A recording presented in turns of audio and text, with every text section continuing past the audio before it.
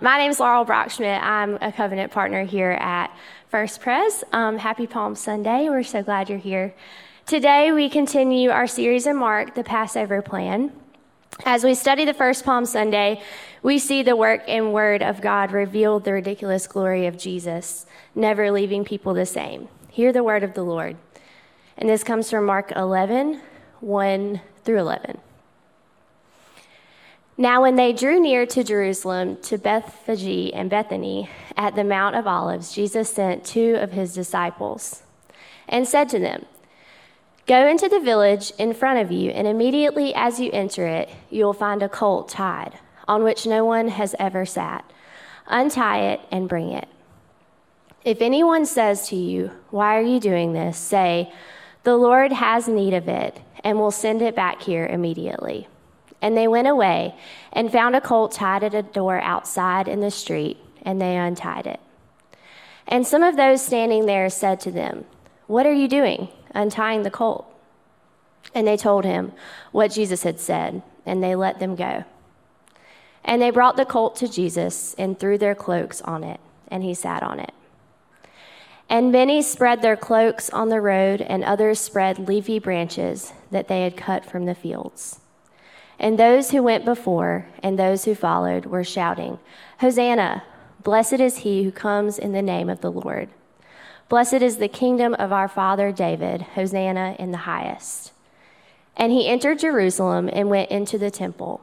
And when he had looked around at everything, as it was already late, he went out to Bethany with the 12. All flesh is grass, and all its beauty like the flower of the field. The grass withers, the flower fades, the bird endures forever. Amen. Thank you, Laurel. Good morning, church. It is a joy to worship with you. I carried my palm branch up here. Somehow I got the Charlie Brown palm branch. So, Hosanna in the highest. Hail to the Lord's anointed. What a gift it is to worship with you all this morning. We're going to study Mark 11. If you could keep your Bibles open. We're actually going to go to several different passages in Scripture. I'll give you a word of warning today. I realized this during the sermon discussion class. This is kind of a geek out moment for me. If you've ever taken your iPad to one of the Apple Geniuses or your car to a mechanic, they're very excited about how they can help fix your device or your car, and they start talking about all the details, and your eyes glass over, and you're just like, I want my iPad fixed. I want my car fixed. That's all I care about. And you start thinking about lunch because they get so technical. That's kind of what I'm worried about with this passage. I got so excited in the preparation and the ways that I see how God has gone before us to reveal to us just the ridiculous glory of Jesus. The power of his presence and the purpose that he has in Holy Week, in his promises that are true for all of us today. And so if I begin to geek out a little too much and your eyes start glazing over, I'm just going to ask you to stay with me because we're going to go deep into the Word, and my prayer is that we will be able to go deep into your heart by the Spirit of God who uses the Word of God. So let's pray together as we approach the throne of God. Lord, we come to you boldly. We ask for your mercy. We thank you so much for the revelation of your Word. I ask that you would remove all barriers of our hearts and our minds, all distractions. Remove the distractions of the one who speaks today, and we ask that your Holy Spirit would help us to see the power of your presence. Lord, you are God, and you are with us, and that makes all the difference for all of our life. Lord, we do not want to just be inspired on this Palm Sunday. We ask to be truly transformed. In Jesus' name we pray. Amen. I want to look at this story and move from familiarity really to formation. And I hope that we can look at the geography of the passage and see the glory of God and the power of his promises. This is redemptive history. This is a historical moment when Jesus came into Jerusalem, but it's also part of the beginning of the climax of God's eternal plan, his redemptive purposes for all the world, all creation, all for all time, for all who believe. And central to this revelation is the glory of Jesus Christ. And as I prepared for this, and oftentimes as I go through the story of Palm Sunday and Holy Week in general, I identify with the crowds who are waving palm branches and celebrating the Lord's anointed from behind, coming from Bethany, from before in the East Gate. And as the week progresses, they seem to fade away. I identify with that faith that gets excited in worship and worships Jesus with my lips, but then gradually as time goes on, it doesn't sustain. There's something in my heart that aligns with what the prophet Jeremiah says, that it is deceitful above all things. And that I misunderstand who Jesus really reveals himself to be. I think we all do, and that's part of the passage here. But not only that, my heart is deceitful in how great my need is for a Redeemer and a Savior. That is the real substance of Holy Week. And the crowds, we need to understand, they weren't distracted. It wasn't like somebody who goes to the grandeur of a national park or sees some majestic act of creation and they're just looking at their iPhones the whole time and they're distracted, not like, oh, I totally missed the beauty of what's going on. That's not what the crowd's problem was. The problem for the crowds was that they were deceived, that they didn't understand fully who God is. In fact, they were driven more by the emotions and their circumstances and felt the weight of their reality and missed the weight of God's presence. God with them. Now, before we throw stones, we need to realize this is common for us and even common in Mark. It was Peter in Mark chapter 8 who was anticipatory. He was excited about a political Messiah. And Jesus had to rebuke him for setting his mind on things of this world. It was James and John, the apostles, in chapter 10, verses 35 to 45, where they were feeling the weight of the political and powerful national greatness that they longed for, and they missed the great one that was right before them, and Jesus had to teach them. The Son of Man didn't come to be served, but to serve and to give his life as a ransom for many. The greatest is actually the servant of all. The emotions of the moment, as the crowd from Jerusalem was spilling out of the East Gate, they were there because of the Passover, allowing the tradition of the moment, the ceremony, to make them miss the true celebration. But then on the other hand, the crowd that was following Jesus coming from Bethany, they were elated and excited because Lazarus, one of their own, had been dead and brought to life. Resurrection made them miss the true exaltation. They wanted another experience. Now I have to ask the question, do we identify in a way that the weight of our circumstances can make us miss the weight of God's presence with us? I think it's true. I think we can get so weighed down by political fervor or cultural power or religious celebration or the emotions of an experience that we miss the reality that God is with us. When the disciples were in the boat with Jesus in Mark chapter 4, the storm was raging around them. They were overcome with the weight of their circumstances. And it wasn't until the word of God spoke, when Jesus woke and he spoke to the storm and the waves, and it was still, until they realized that God himself was in the boat. In the same way, I believe that the power of the word of God can speak to us through this familiar narrative and form us on levels that you long to be formed in. You long to truly know that Jesus was not just another man. Jesus is not just another ruler. Your depth of your being cries out for God himself. And that's exactly who Jesus is. So redemptive history takes place in time and actual space. And God has been preparing this moment of Jesus' entry. Saturday evening, we've already talked about in Mark 14 a couple of weeks ago, when Jesus was at Simon the leper's house, anointed by Mary for his week of burial. Lazarus was there with him at the table. The village was electric from God's mighty work. Sunday morning after that meal was a triumphal entry where Jesus goes into Jerusalem. Verse 9, it's clear that there's two different crowds. One that's following Jesus from Bethany and the other that is welcoming Jesus from the east gate of Jerusalem. They were there for the Passover, an annual celebration where pilgrims came from all over the country to celebrate the redemption that God had accomplished through bringing his people out of slavery into freedom. And the central to this narrative is something that we talked about last week, so we're not going to spend a lot of time on it this week, and that is the total sovereignty of Jesus. He tells his disciples to go to find a donkey, a beast that has never carried a burden, an unridden colt, and to take it, to untie it, and to speak to the master and tell him that the teacher needs it, and to take it in, and that's exactly what happened. Jesus is totally sovereign over this moment, and God, the Lord, the Father, is totally sovereign over all of history that has come in behind this. And we find refuge in God's sovereignty and his timing. But my burden is for the revelation of who Jesus is. And we want to encourage you to find refuge in God's sovereignty. If you want to go back and listen to last week, it's online. I've been very encouraged by the response. But I want you to look at the geography. Look at verse 1. It says, when they drew near to Jerusalem, Jesus has been on his way to Jerusalem for a while. They came to Bethphage and Bethany at the Mount of Olives.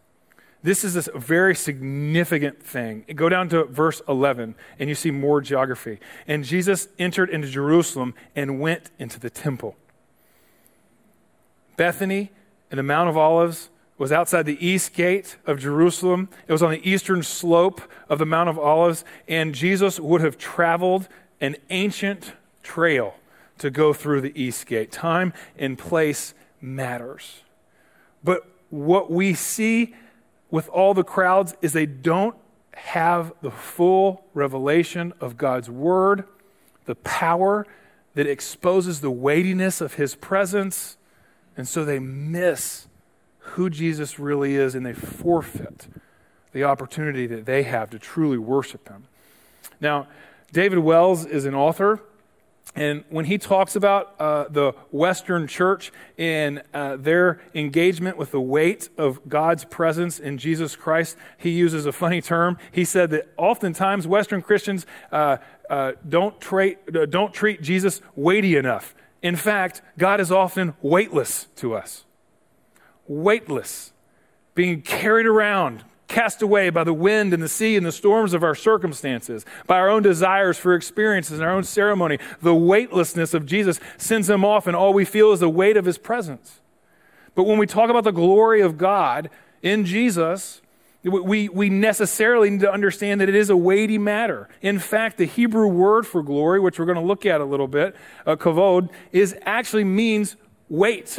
It actually is what's behind C.S. Lewis's essay, The Weight of Glory, and it means that which is heavier. And it talks particularly, hear this, about the penetrating, profound, and powerful presence of God. And this is exactly what John says in the Gospel of John in chapter 1, verse 12 to 14, when he talks about the incarnation, God being with us, Jesus being among us. Jesus came to his own, and his people did not receive him. But to all who did receive him, some people receive him and some people don't. But all who believe in his name, he gives right to become children of God. Listen, born not of blood, nor of the will of flesh, nor by the will of man, but of God. Famous verse 14, the Word became flesh and dwelt among us, and we've seen his glory as of the only Son from the Father, full of grace and truth. Is it possible to be in the proximity of Jesus, maybe to even be around his people and around him, and to miss the full weight of his presence? Is it possible to be so familiar with Jesus that we lose the real power of the revelation of his glory? Yes. And this passage offers a helpful corrective as we understand more fully what God's word teaches us. we will discover the ridiculous glory of Jesus. Christ's powerful presence penetrates through the Word. We're going to see this in three different ways. The first is that Jesus is truly the King of Kings. Now, he comes from the Mount of Olives. We're going to really celebrate the geography, the simple geography of this text. And that's important because there's a historic scene in the Old Testament where David is on the run from his own son. The dysfunctional family, Absalom, rises up to take over the throne, and David, in exile in his own country, he goes out to the Mount of Olives weeping and barefoot. He's a king who is on the run for his life. You can read about that in 2 Samuel chapter 15, particularly verse 30. And he weeps and laments, and there's this longing of God's people for a true king. And we see in the chanting of the crowd that not only we see Jesus as David's greater son, the true king. We don't have time to unpack it fully here now, but he's also the fullness of the Davidic covenant. Look at the language that's being used by this. They went out and, verse 8. Many spread their cloaks on the road, and others spread leafy branches that they had cut from the fields. And those who went before and those who followed, two crowds, they were shouting, Hosanna! Blessed is he who comes in the name of the Lord. Blessed is the coming kingdom of our father David. Hosanna in the highest. Jesus is recognized as the fullness of the Davidic covenant. He is David's greater son. And they're singing Psalm 118. And this is a Hallel song. It's traditionally sung during Passover. And the people who filled Jerusalem and gathered, they would have sung Psalms 113 to Psalms 118. And they particularly take this part to cry out to Jesus and to celebrate him coming in. It really is supplication and adoration. They're saying Hosanna, which means save now or save, pray. It is the coming of the Father's kingdom through David. This is the one, right? And it's right to worship Jesus as king, but it's the wrong focus when we align Jesus as being a king only for political ambitions. We are deceived when we only see him as part of a ceremony and a celebration, or only as a political Messiah that can bring deliverance over the Romans in this case. Our hearts are deceitful. And we need to see the fullness of Scripture and who he is. Psalm 118 we'll revisit in a second, but the second thing that we see, it's not just that Jesus is the King of Kings, but Jesus is the glory of God. He is the presence of God with us. Now, I'm going to geek out on you. I need you to keep up with me. This is, to me, something God has been incubating in my soul for months. When I was studying Ezekiel, I realized this. You see, this theme of God's story in redemptive history, it's his glory. The fullness of glory is Jesus Christ. That's what the Apostle John just said that we read. In Ezekiel, when he's a prophet of the Old Testament, but when he speaks to God's people, he speaks in two different kind of categories. The first is judgment. Judgment that comes from our sin. Judgment that comes from our idolatry. Judgment that comes from our wickedness. God is a holy God. He's a just God. And because he's loving, he must justly deal with sin. The second part of Ezekiel isn't about judgment. It's about restoration. And beginning in chapter 34, really getting footing in chapter 36, Ezekiel starts to talk about the restoration that we have with the Lord through his new covenant mercy. And this passage highlights Jesus being the center of it. Are you with me? Can we geek out for a second? When Ezekiel talks about judgment, he talks about the glory of God, the Shekinah glory of God, leaving the people of Israel. Now, you know the Shekinah glory of God if you're familiar with the Old Testament at all. You remember when the Israelites were wandering through the wilderness and they were led by the pillar of cloud and the fire by day, by night, right? You remember that? The Shekinah glory of God. You remember when they built the tabernacle and the glory fell in Moses' face? He went up on the top of the mountain and he met with God and he glowed like a glowworm. That's the Shekinah glory of God. You remember when Solomon dedicated the temple and the glory of God fell on it? That is God's presence with his people in the form of a cloud. And in Ezekiel, what's super fascinating is how he uses that to signify both the judgment and the restoration. And if we can grasp this, we are going to see a declaration of the glory of God and the restoration that's found him in ways that you long for. Stay with me. Ezekiel chapter 8, verses 3 to 4. Ezekiel clearly talks about the glory of God in the center of the temple, in the Holy of Holies. But as he addresses the idolatry, the wickedness that is in my heart, in your heart, in all of our hearts, he begins to speak about the judgment and justice of God. In chapter 10, verse 3 to 4, the glory, the presence of God, the glory cloud, it moves from the threshold into the courtyard. And in chapter 10, verses 18 and 19, the glory, it moves from the courtyard, from the fringe to the east gate of Jerusalem. And then in Ezekiel chapter 11, verse 22 to 23, the glory cloud, it moves from the east gate out to the Mount of Olives. Get this, church. The judgment of God is displayed in the removal of the presence of God from the people of God. Restoration of God is symbolized in the return of the glory of God to dwell among his people again. And you want to know how that is articulated in Ezekiel chapter 43? Look at this. Ezekiel seeing a vision, and he sees this. Then he led me to the gate that is facing east. And behold, the glory of the God of Israel was coming from the east. And the sound of his coming was like the sound of many waters. What does it sound like when two crowds are cheering loudly? Many waters. And the earth shone with his glory, and I fell on my face as the glory of the Lord entered the temple by the gate facing east, and the Spirit lifted me up and brought me into the inner court. And behold, the glory of the Lord filled the temple. The anticipation from the Old Testament prophets was that one day the Messiah would come embodying God himself as the glory of God through the east gate to the temple. This is the exact geographical trajectory of the triumphal entry. And it reveals to us the powerful and penetrating presence of God. God has come to dwell with his people again. But they missed it. Deceived. Above all else is our hearts. It was essential that the exaltation of Palm Sunday led to the humiliation of the King of Kings and Lord of Lords at the cross.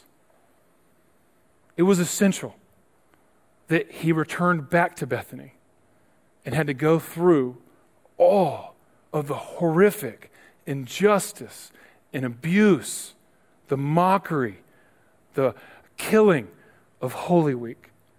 It was essential that Jesus had to be betrayed. And this is the third thing that we see about Christ's powerful presence is penetrated through his word. Jesus is the Savior of all. The glory of God, he came and he took our judgment. He was cut off so that we could be accepted. That's what Holy Week's all about. This is amazing love. He was condemned for sin so that we could be free from our penalty of sin. He was bruised so that we could be healed. He was rejected, cast off, cast out, so we could be brought in, accepted as children. He took our sin so that we could be made righteous. He died so that we can live. And when we see the fullness of Scripture, then we're able to really unpack this. Here's what I mean. We celebrate, this is where Peter messed up in Mark 8, that Jesus is the Son of Man that would one day come in glory, the political Messiah that would overthrow every earthly power, that is completely subject. All authorities are subject to him. He's the one to whom every knee will bow and every tongue confess in Philippians 2. He's the one that in Psalm 2 laughs at the nations that raise their hands. He is Lord of Lords and King of Kings, but he is also the suffering servant, Isaiah 53, who would bear the transgressions of the world because sin has to be atoned for. Yes, Jesus was the one that was the fullness of the prophecy in Zechariah 9:9, that the Messiah would come humbly on a donkey. He is the one that rode the beast that had never been burdened into the city. But he did that to fulfill Ezekiel 13:1. We can't take part of Scripture and baptize Jesus as if it's all of him, because he had to die so that, quote, a fountain of life can be opened up. He rode a beast that had not been burdened so that he could come in and bear the burden of our sins, friends. He died so that we can live. Look at Psalm 118, the very psalm that all the crowds were singing, Hosanna in the highest, Hosanna to David's greater son, Hosanna, save us now. Jesus later applies this very passage in Mark chapter 12. He's the stone that the builders rejected that would eventually become the cornerstone. He's the son of the vineyard owner that was cast out and killed so that others could be brought in and have life, that we can abide in Christ. You see, when we fully look at the Word of God as who Jesus is, then we are transformed in understanding the glorious presence that's returned to Christ, that he loved us so much that he has detailed all of history, every detail, so that he could take our sin and judgment and pay the price that we owe on the cross and be restored ultimately and eternally into intimate relationship with God. That's how much he loves you. That should astound us. And we get to play a role in his glory story. Now, what does that look like? Can I give you 2 points of application? And I'm going to go through the doorway of 2 things that I know are significant issues in our congregation. I've been encouraged and empowered by how people have stepped out in faith from this church to lead teams as part of redeeming the crisis, of prayerfully discerning what are main pain points that people are feeling in our congregation, in our communities, and how can we be a part of the redemptive restoration of that. 2 things that we've celebrated through redeeming the crisis this past 2 weeks. One is financial health. All of us have pain points and fears coming surrounding finances right now. The other is around mental health, and you heard Alex pray about that during the pastoral prayer. I've been very encouraged by that. But these are 2 things in our hearts and our lives that are very real to us. And we're tempted to walk out of a Palm Sunday sermon and just move and just go about business as normal. But the New Testament writers are not going to let you get away with that. And I want to give you 2 examples of how understanding the powerful presence of God and allowing it to penetrate your life touches you on your most practical areas. It's amazing to me how gracious God is. First, anxiety. In Philippians chapter 4, verse 5b to 7, Paul writes this: the Lord is at hand, so don't be anxious about anything, but in everything in prayer and supplication with thanksgiving, let your requests be made known to God. The peace of God, which surpasses all understanding, will guard your hearts and your minds in Christ Jesus. How many of us want that? I want the peace of God to guard my heart in Christ Jesus and my mind. I don't want to be anxious about anything. I don't want to be anxious about the unknowns of my future, the uncertainties of my present.